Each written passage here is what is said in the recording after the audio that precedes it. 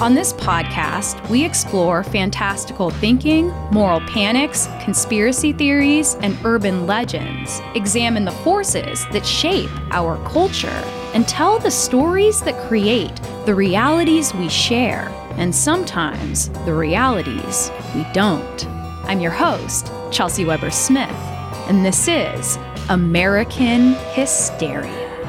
That used to be considered the central task of leadership, perpetuating the population. This beautiful race of people is going to survive on the earth. The one sin for which the penalty is national death, race suicide. When you decide to have a baby, do all you can to have a healthy baby.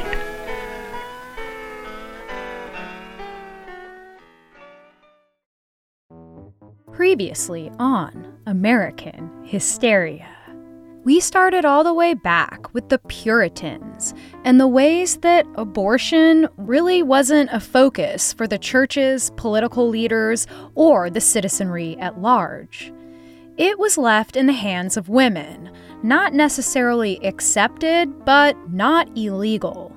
But we also looked at how enslaved women were forced to give birth to increase the slave population, to produce more labor for the Anglo-Saxon Protestant upper class. We saw how resistance looked, the hushed community information networks, and the midwives who provided medicines to induce miscarriage. We saw the panic around immigration that came just as the first abortion laws acted both as a means for the American Medical Association to take over the birth industry and as a way to protect Anglo-Saxon stock from being outbred by Irish immigrants. For part 2, we'll see similar obsessions over population rates and race throughout the 20th century from different sides of a deeply complicated tangle of forces. Forces that all seem to have their eyes on the skies of a future American utopia, which included, perhaps most importantly, who should and should not give birth. So now, let's start with a story. Just like our former star and flamboyant abortionist, Madame Restell, there was one charismatic woman who reigned supreme in the business of choice. Inez Burns was born in 1886 to an impoverished family in Philadelphia, working as a pickle packer at a local plant in her early teens. But Inez was a dreamer, certainly not content to let her star quality be pickled into complacency. So she set her sights on where else but Golden, California, San Francisco in particular, a city growing more opulent and exciting by the day. Inez got a job as a manicurist and possibly a sex worker at the illustrious Palace Hotel, frequented by upper-class professional men of all kinds. Part of the reason she was hired was that Inez was a real knockout, but even more than that, she had that audacious confidence and teasing charm, you know, the kind that, for whatever reason, turns rich and powerful men into putty in a woman's hands.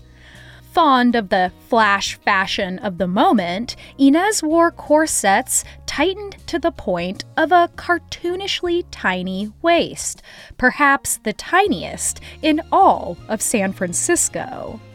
In what became a trademark move, after she finished a man's manicure, she allowed him to wrap his newly polished hands around the small cylinder of her waist, and they did so with boyish glee.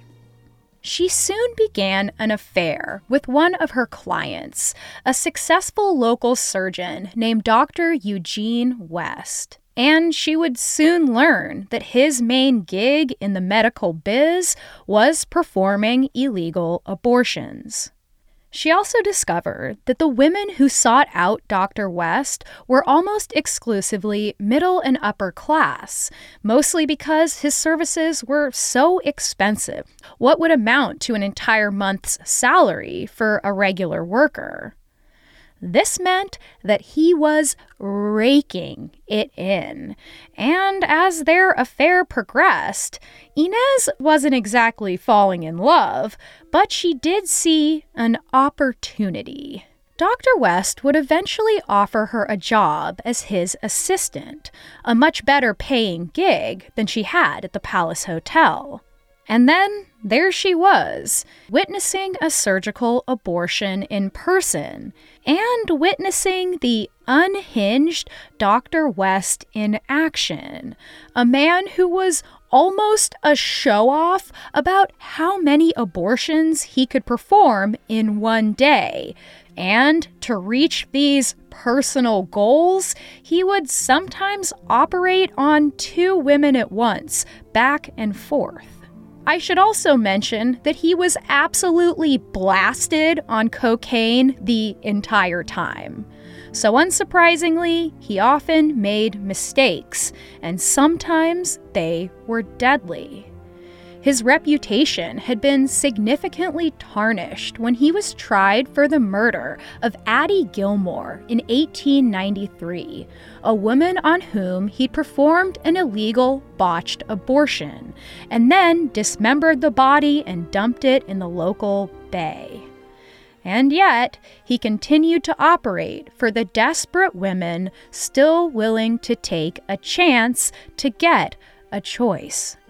Once Inez was fully trained and able to operate on a woman herself, she was ready to move on from her life with the increasingly unstable Dr. West and start her own practice, one that would be very different from what she'd witnessed at his clinic.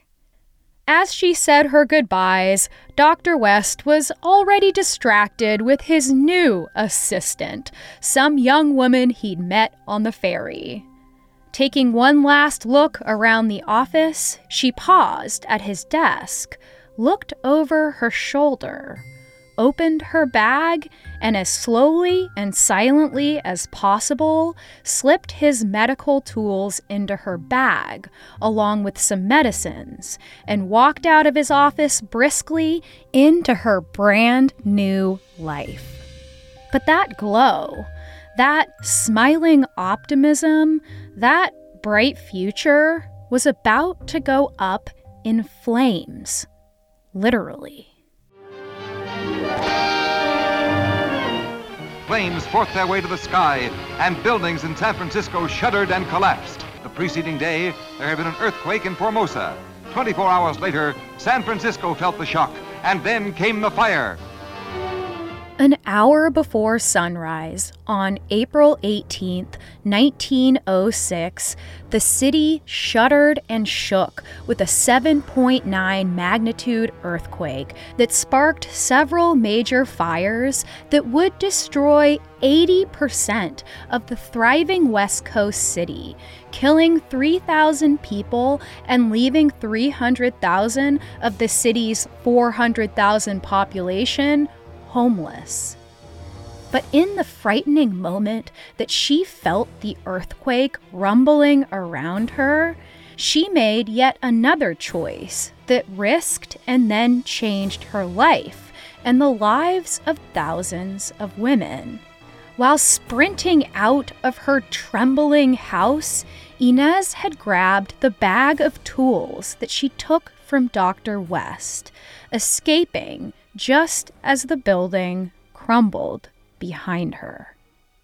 Large parks and beaches were then converted into makeshift camps that lasted for months and for some even years.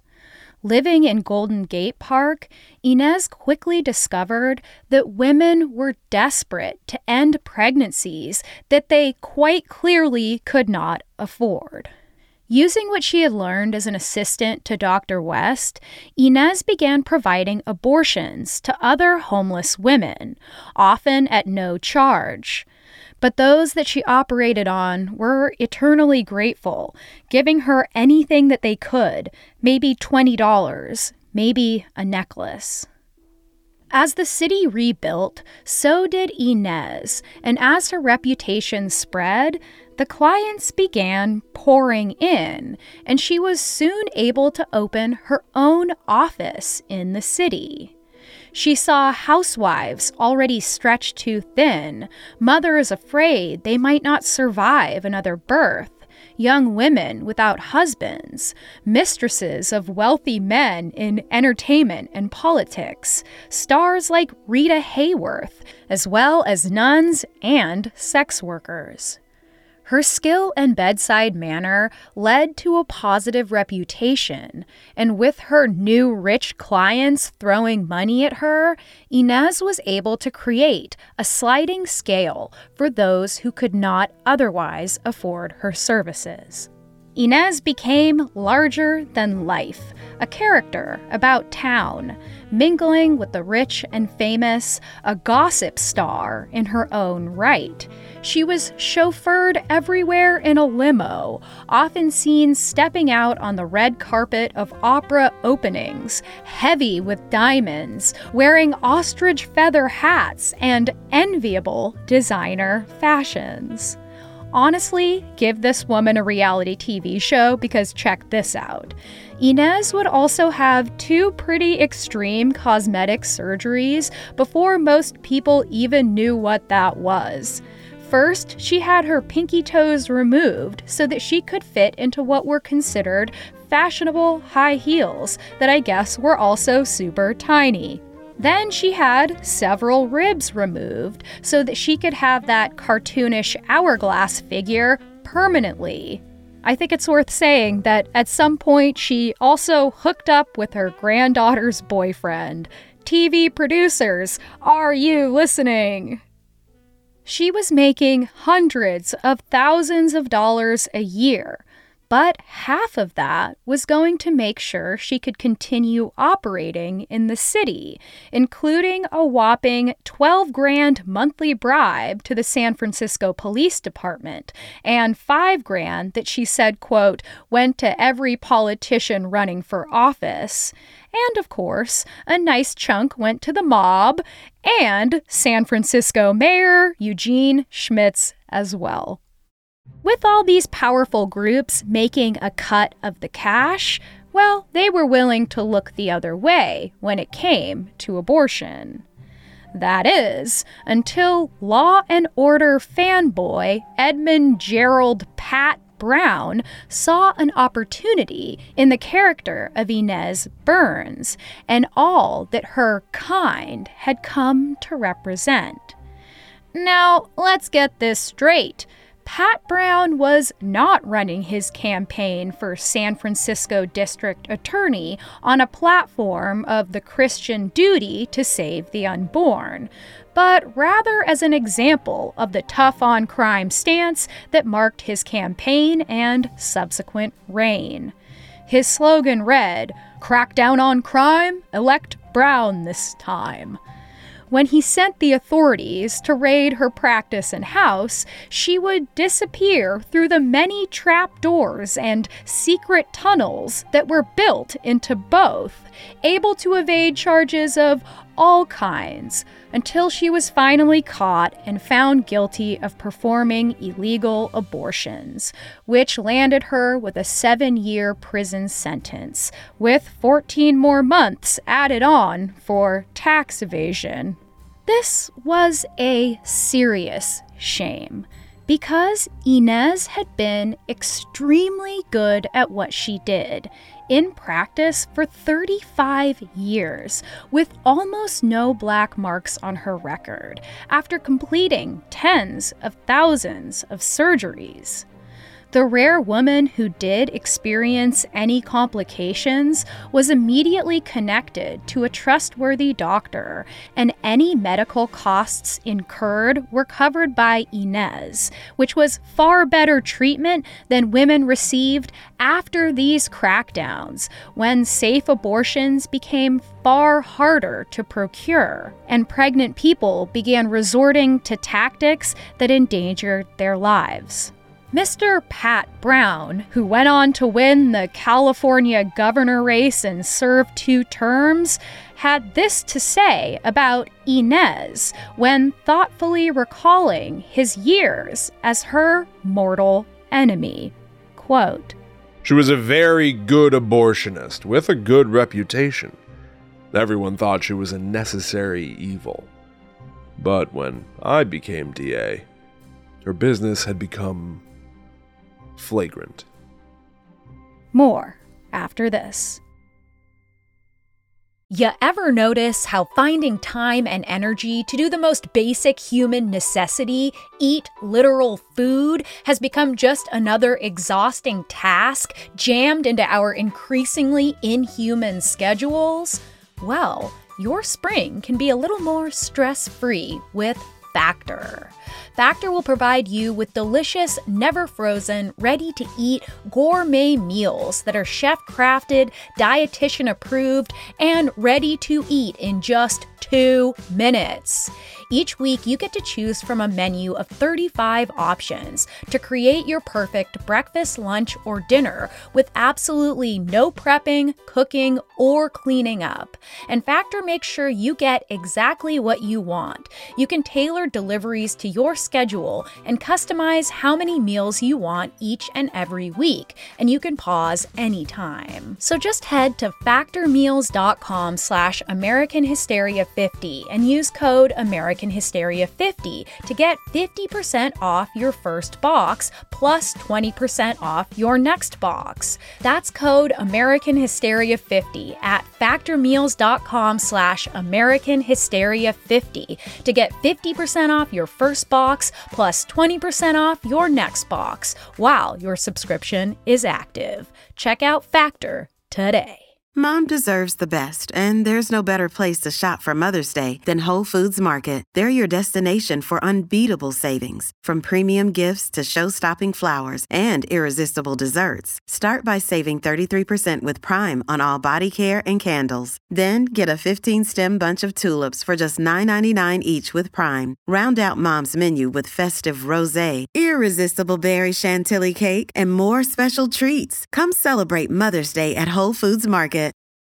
And now, back to the show. You women have been employed because the armed forces have called your husbands, brothers or sons. Each returning serviceman will get his job back when this war is won. And you women and girls will go home, back to being housewives and mothers again, as you promised to do when you came to work for us. Pat Brown's frustration with flagrancy was a feeling that existed far beyond the bounds of his relationship to Inez Burns. World War II had pushed women far out of the home and asked them to be both mothers and workers to replace the men sent to fight overseas.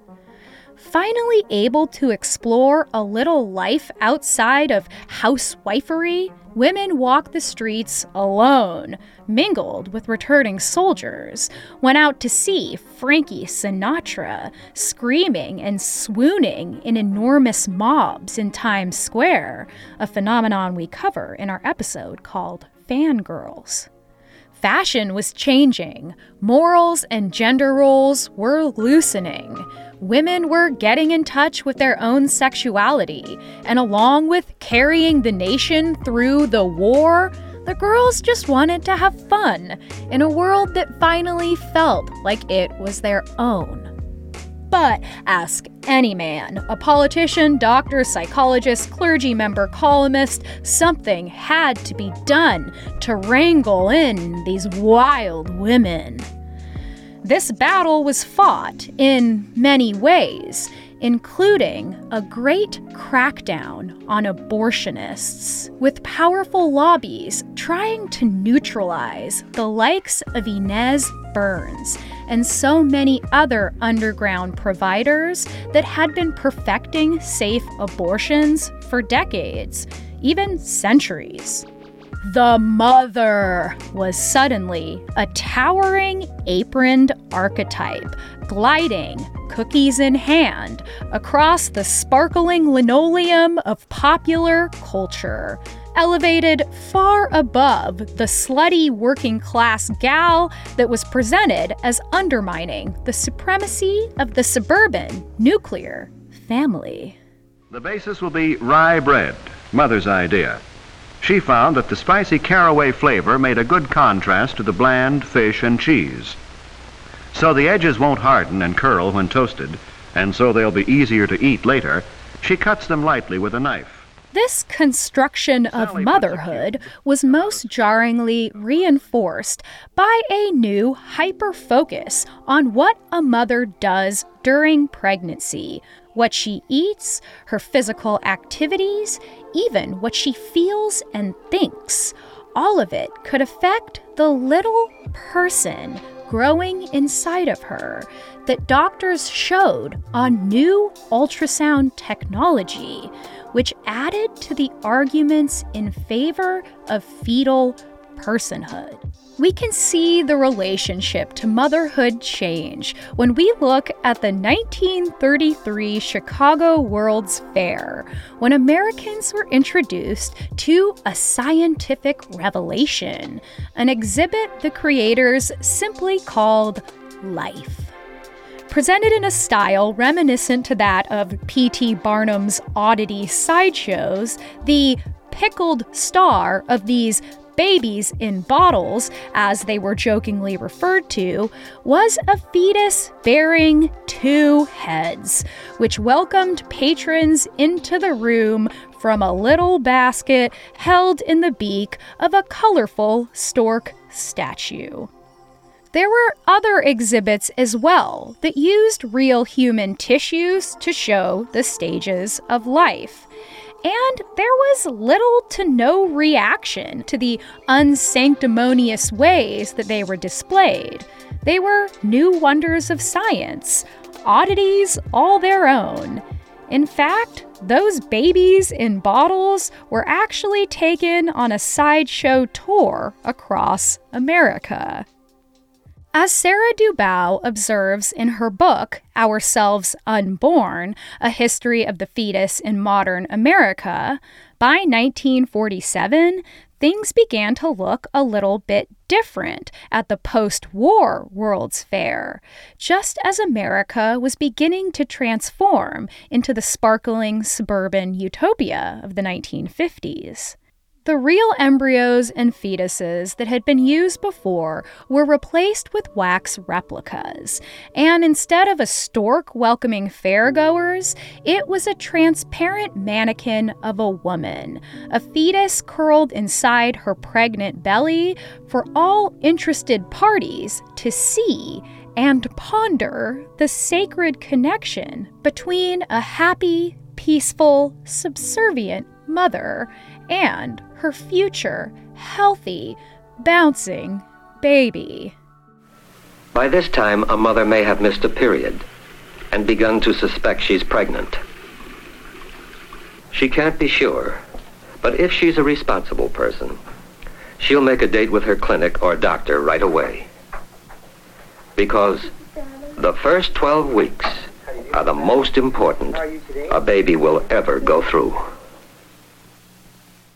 A decade before, there had been no mention of mother in the exhibit of scientific intrigue, but now she was the central character, even more so than the fetus, as each scene highlighted exactly what she needed to do to ensure a healthy, well-developed, happy, patriotic, capitalist little kid, a template for the great future of great America. Sarah DeBow highlights a review of this exhibit from Parents magazine that was referencing a fictionalized girl walking in wonderment through the stages of life. Quote, "She learns the significance of her menstrual period and how she can someday bear a child. She walks out content with her start toward womanhood." But in order to encourage this lovely motherhood, doctors and politicians were beginning to push horrific lies, like the fact that women who become pregnant must have wanted to become pregnant. It was a Freudian idea that the future mother's unconscious had made the decision, knowing better than the conscious woman what is best for her. One physician was actually quoted as saying, "If we have learned anything in psychiatry, we have learned to respect the unconscious far more than the conscious, and we have learned not to take abortion requests at face value."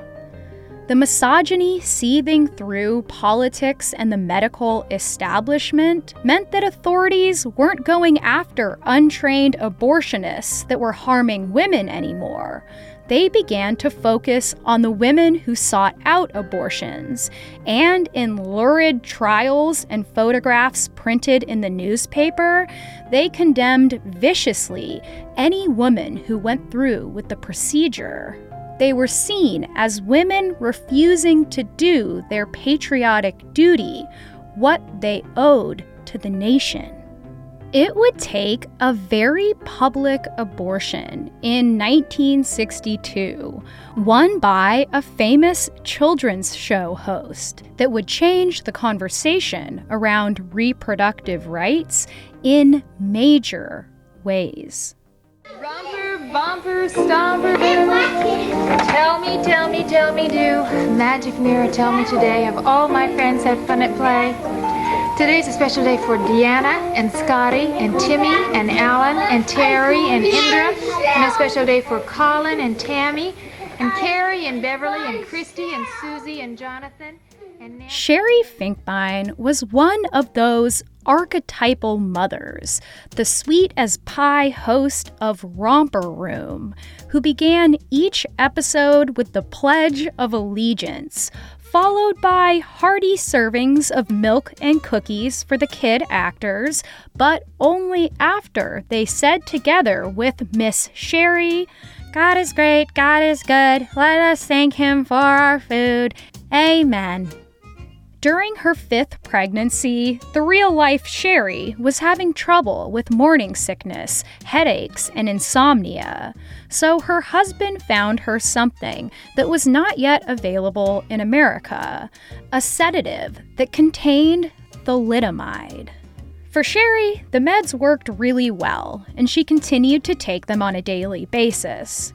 But one day, she heard a news story on TV about the obscure-sounding ingredient that she faintly remembered reading on that bottle. The drug, if taken during early pregnancy, had been linked to severe birth defects, especially of the arms and legs.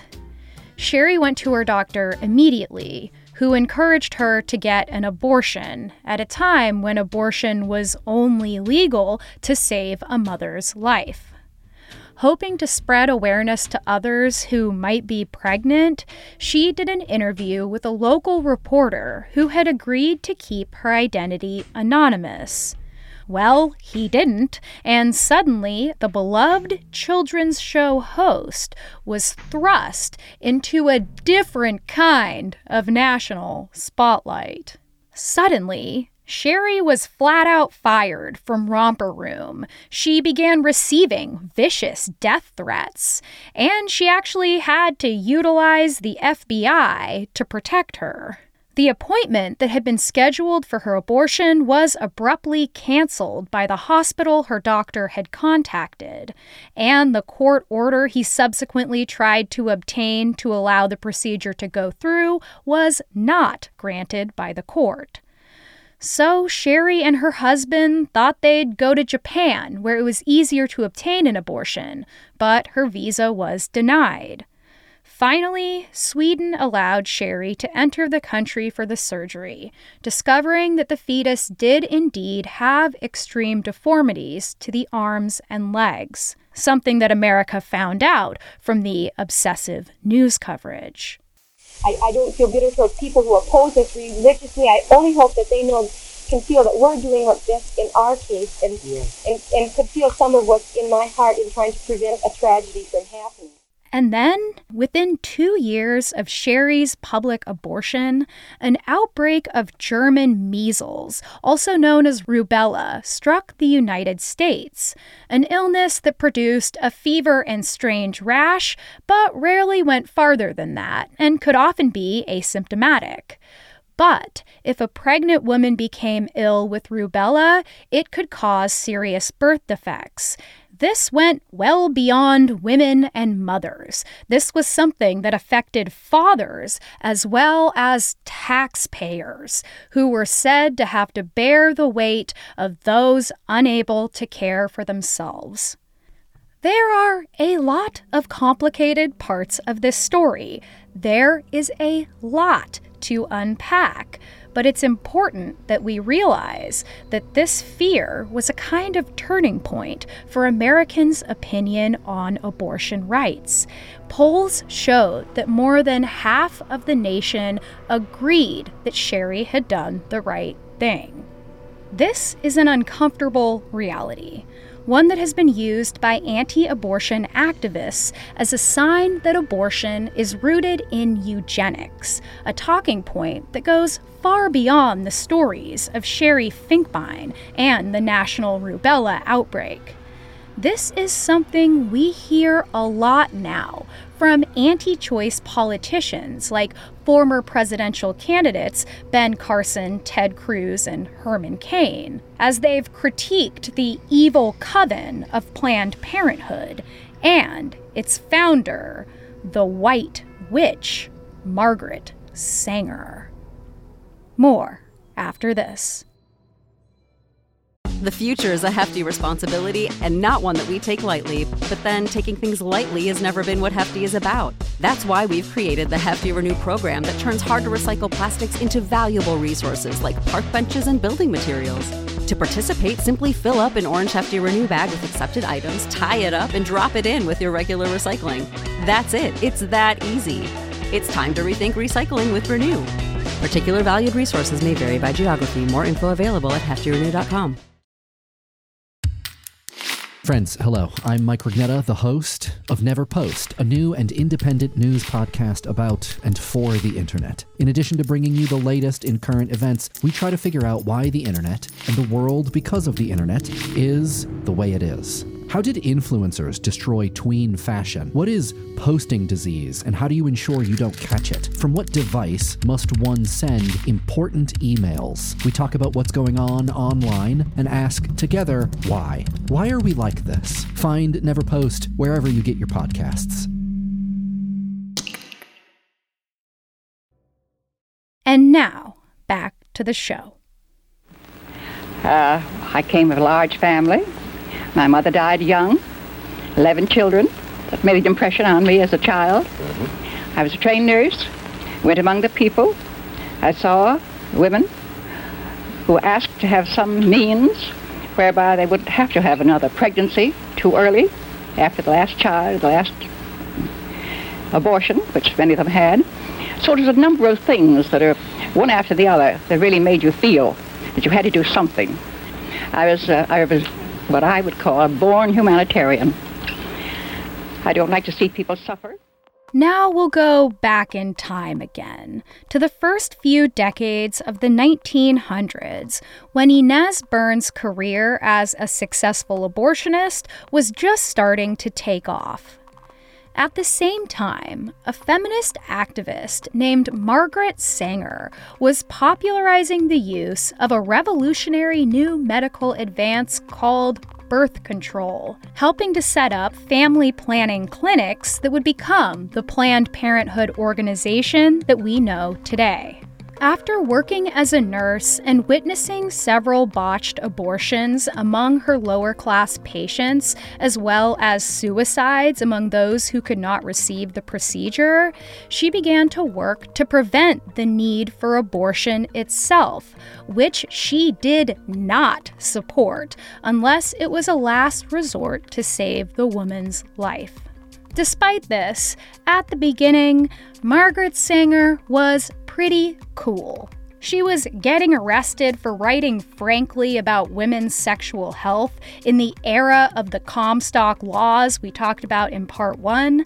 She was hanging with the likes of anarchist Emma Goldman and writer Upton Sinclair, working with an anti-capitalist mentality, fighting for the working class by providing family planning as a means toward upward mobility and eventually political equality. It was much more difficult, she believed, to achieve these things if you had too many mouths to feed. For the first part of our series, we left off in the late 1800s, just as a new utopian movement called eugenics was being pioneered by upper-class intellectuals who were applying Charles Darwin's revolutionary new theory, survival of the fittest, to the entire American human populace. Eugenicists believe that, just like with animals, traits deemed negative could be bred out of the nation, forming a perfect society, a society that just so happened to look like the educated, white, wealthy Christian men and women that were pioneering the field. These nauseatingly lofty ideas were not fringe, as is made obvious when we hear what Theodore Roosevelt was going on about in his 1905 State of the Union address, railing on what he called well-born white women. He charged them as criminals against the race, who subscribed to willful sterility, the one sin for which the penalty is national death, race suicide. This idea of race suicide certainly often referred to the white race, but even more so, it was about the quality of those being born. Margaret Sanger was giving speeches about the need to slowly eliminate, quote, feeble-minded idiots, morons, insane, syphilitic, epileptic, criminal, professional prostitutes, and others in this class. And to, quote, apply a stern and rigid policy of sterilization and segregation to that grade of population whose progeny is already tainted or whose inheritance is such that objectionable traits may be transmitted to offspring. She would go as far as to endorse the 1927 Supreme Court decision Buck versus Bell, which allowed states to sterilize who they deemed unfit without their consent, leading to 200,000 of these surgeries by 1970. It's generally agreed that Margaret Sanger gravitated toward eugenics, at least in the beginning, because those in support were a far more powerful lobby than feminists. And they supported birth control, albeit for entirely different reasons, but they supported it nonetheless. Margaret Sanger was tolerating a whole lot of shit in order to get her mission to fruition, including speaking to a spin-off branch of the Women's KKK in New Jersey, because they too were proponents of the power of birth control to control unruly populations. In her willingness to do whatever it takes, her legacy became suspect to factions on both sides of the political spectrum, and remains so to this day.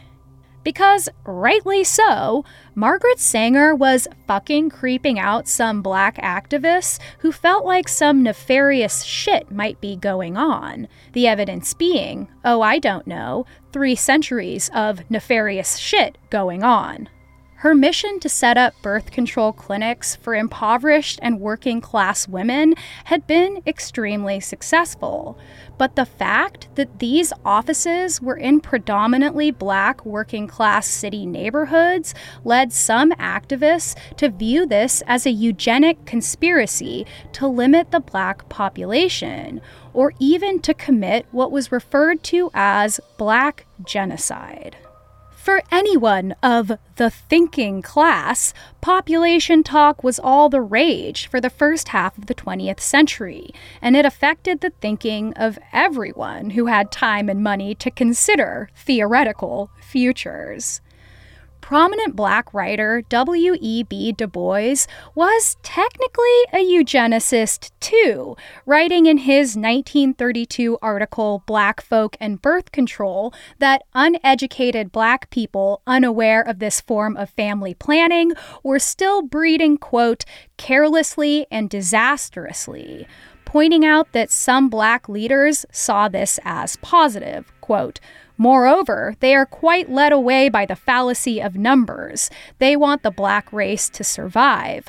They are cheered by a census return of increasing numbers and a high rate of increase. They must learn that among human races and groups, as among vegetables, quality and not mere quantity really counts. Now, I'm not coming down too hard on W.E.B. Du Bois here, because he was a pioneer in his belief of the rights of any woman to have an abortion. And he believed this early on, writing in 1919 that, quote, the future Black woman must have the right of motherhood at her own discretion. Like W.E.B. Du Bois, the NAACP and National Urban League were both outspoken in their support of these clinics, believing that birth control and even abortion were part of a movement toward potential economic and political power, that upward mobility that Margaret Sanger had talked about, a move toward racial equality. Most newspapers that circulated in the Black community at that time went as far as to print stories about deaths by botched abortions and supported, through their reporting, those Black doctors who were charged for giving abortions. We have to understand that we're talking about our survival and nothing else. Whether or not this beautiful race of people is going to survive on the earth. That's what we're talking about. Nothing else.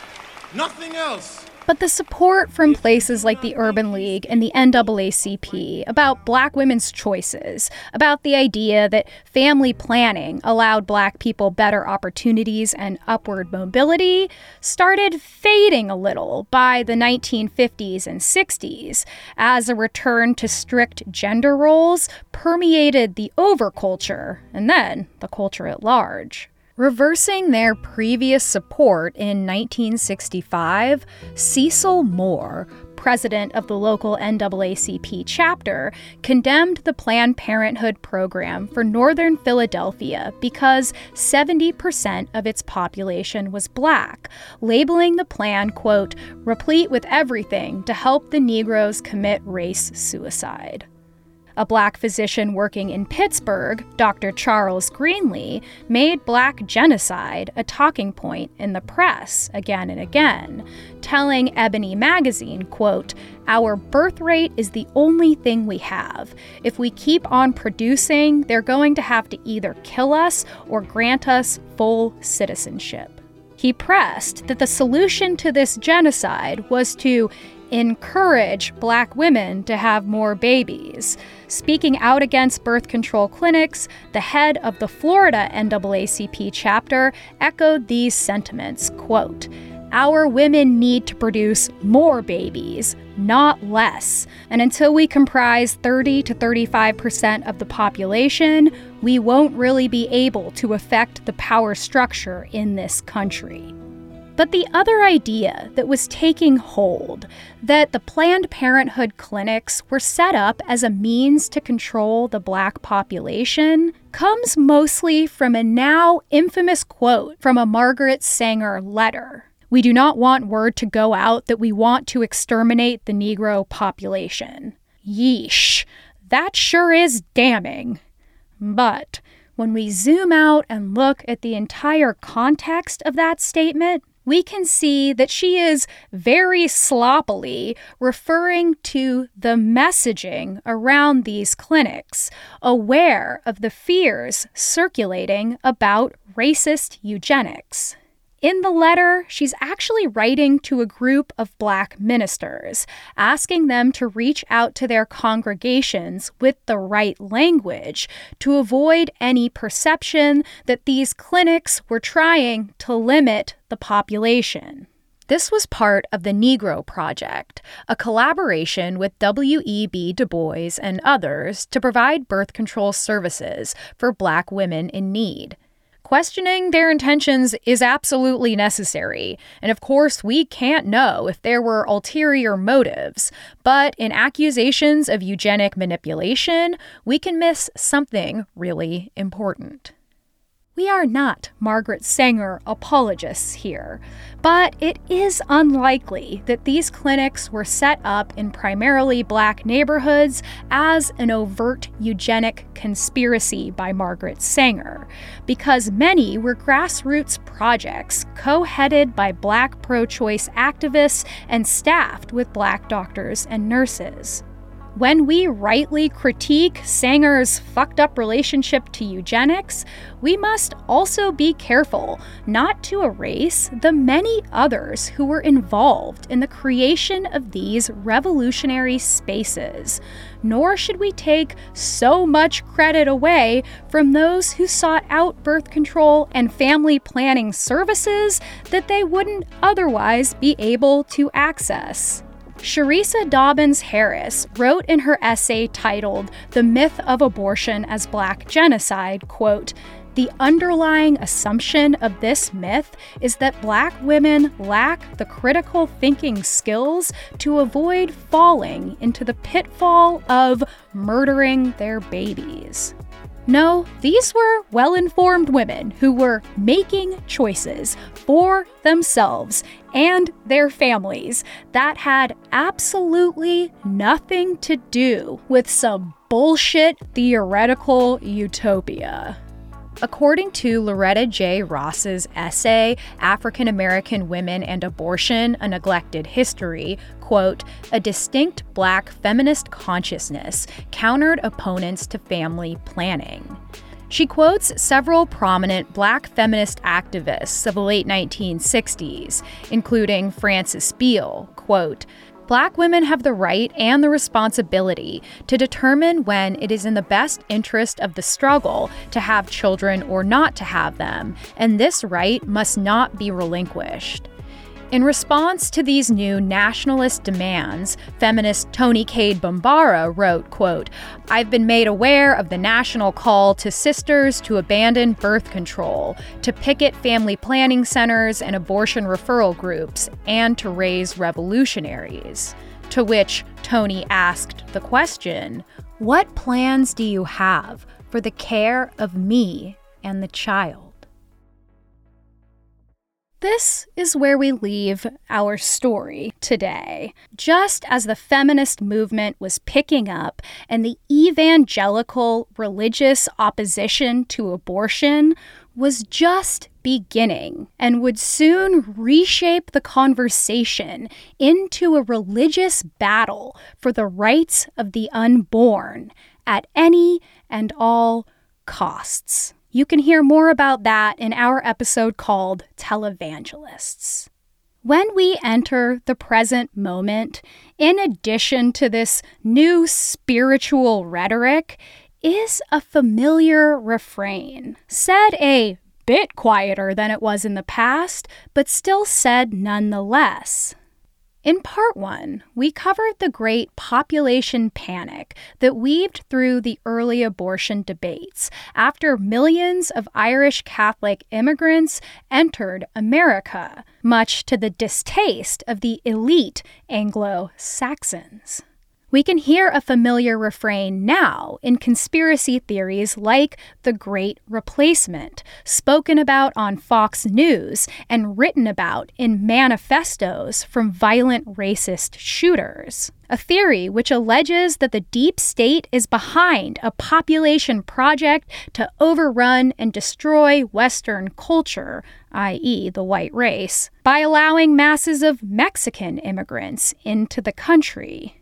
That used to be considered the central task of leadership, perpetuating the population. If people are happy and confident, they'll have kids. They're vested in the society, and if they're not, they won't. That was their job.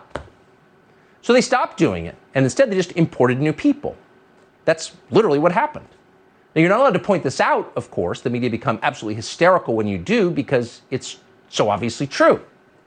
What's interesting is that if something like this happened in any other country, say in China or Japan or Nigeria, the populations of those countries would likely revolt because you can't do that. The leaders of a country can't change the population of the country, especially in a democracy, without the consent of the existing population.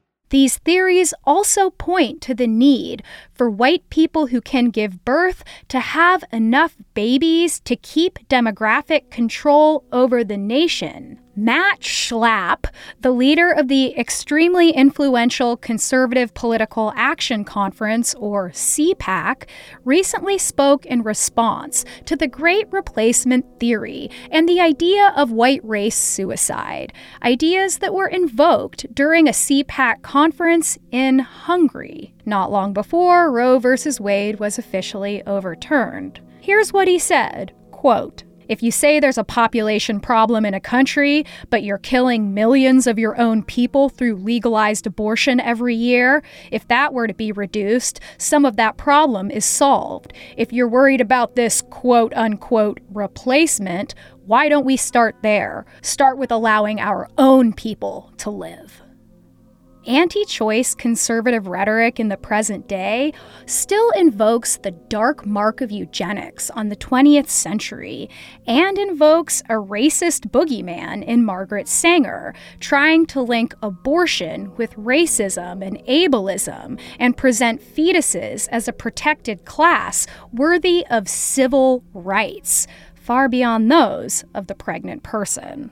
Speaking in favor of forced birth, Ted Cruz, Ben Carson, and Herman Cain have all invoked Margaret Sanger and Planned Parenthood as a eugenic organization specifically created to eliminate the black race, conveniently without mentioning the forced births of the past that black women had to endure for centuries. Throughout American history, some have been forced to give birth to produce more enslaved workers, others to produce more well-born white babies, and some have been sterilized or discouraged from giving birth to those considered unfit. It's a means to keep racial and economic control over a nation, a long-term balance between having enough exploitable workers to serve elite interests and having enough demographic power to remain at the top of the hierarchy. Or maybe I'm just a conspiracy theorist.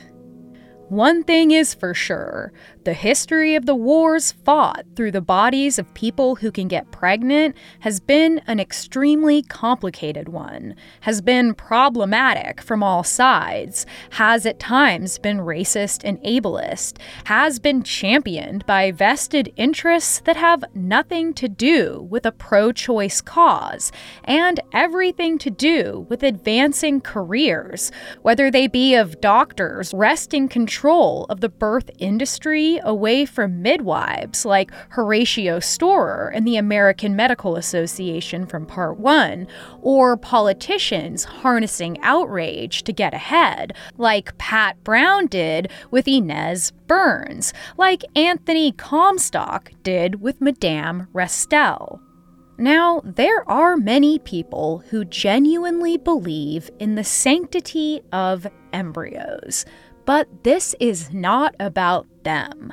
This is about those in power who pretend to care, who use the bodies of people who can give birth as battlegrounds for their own population fantasies, fantasies of control, and fantasies of a terrifying utopia. This was American Hysteria. If you're looking for some resources to figure out how you can help in the fight for reproductive freedom, head to podvoices.help. That's podvoices.help. If you'd like to get more of our show, you can head to patreon.com/American Hysteria to get access to Hysteria Home Companion, a talk show that explores some of the stories from the cutting room floor of each topic. That's patreon.com/American Hysteria. You can follow us on social media at American Hysteria Podcast on Instagram and at AmerHysteria on Twitter. American Hysteria is written, produced, and hosted by me, Chelsea Weber Smith.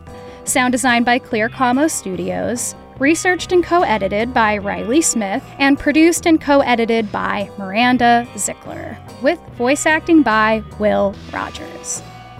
Thanks, as always, for listening. And as the fight continues, may we find more and more ways to fight together against those who have everything to gain from tearing us apart. Fuck these assholes. I hope you have a great week.